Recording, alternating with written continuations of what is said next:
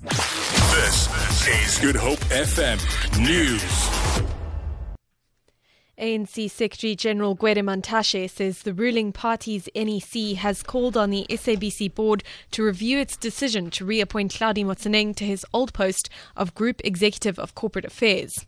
The National Executive Committee has also called for a parliamentary inquiry into the function of the board. Mantashe says the NEC took a serious look at the situation at the SABC. Extensively discussed the challenges a number of state-owned companies are facing. And on Southern Broadcasting Corporation, the NEC called on the board of the corporation to review the decision to appoint Mr. Hlaudi Motsoeneng as Group Executive of Corporate Affairs. The NEC agreed on the need for the parliamentary inquiry into board's fitness to hold office. Student leaders attending the higher education departments in Bizo on free tertiary education have demanded government set a deadline of when free education can be a reality. They say the engagement cannot be turned into another talk shop that fails to address the current crisis.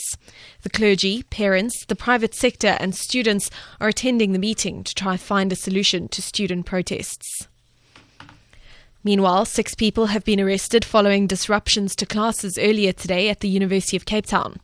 Classes were scheduled to resume today following a 2-week layoff due to protests, but some students have once again called for a shutdown at the university. UCT spokesperson Elijah Moholola says they've suspended the Jammy shuttle services and the library remains closed. Moholola says classes will, however, continue. Of course, been concerned that groups of protesters have been moving around campus, protesting and disrupting lectures. However, we do note that for the most part, the protesters have really behaved in a manner that is peaceful and adheres to the UCT Code of Conduct. There's only just been a few instances of disruptions, and those are being monitored, and where applicable, they are being dealt with.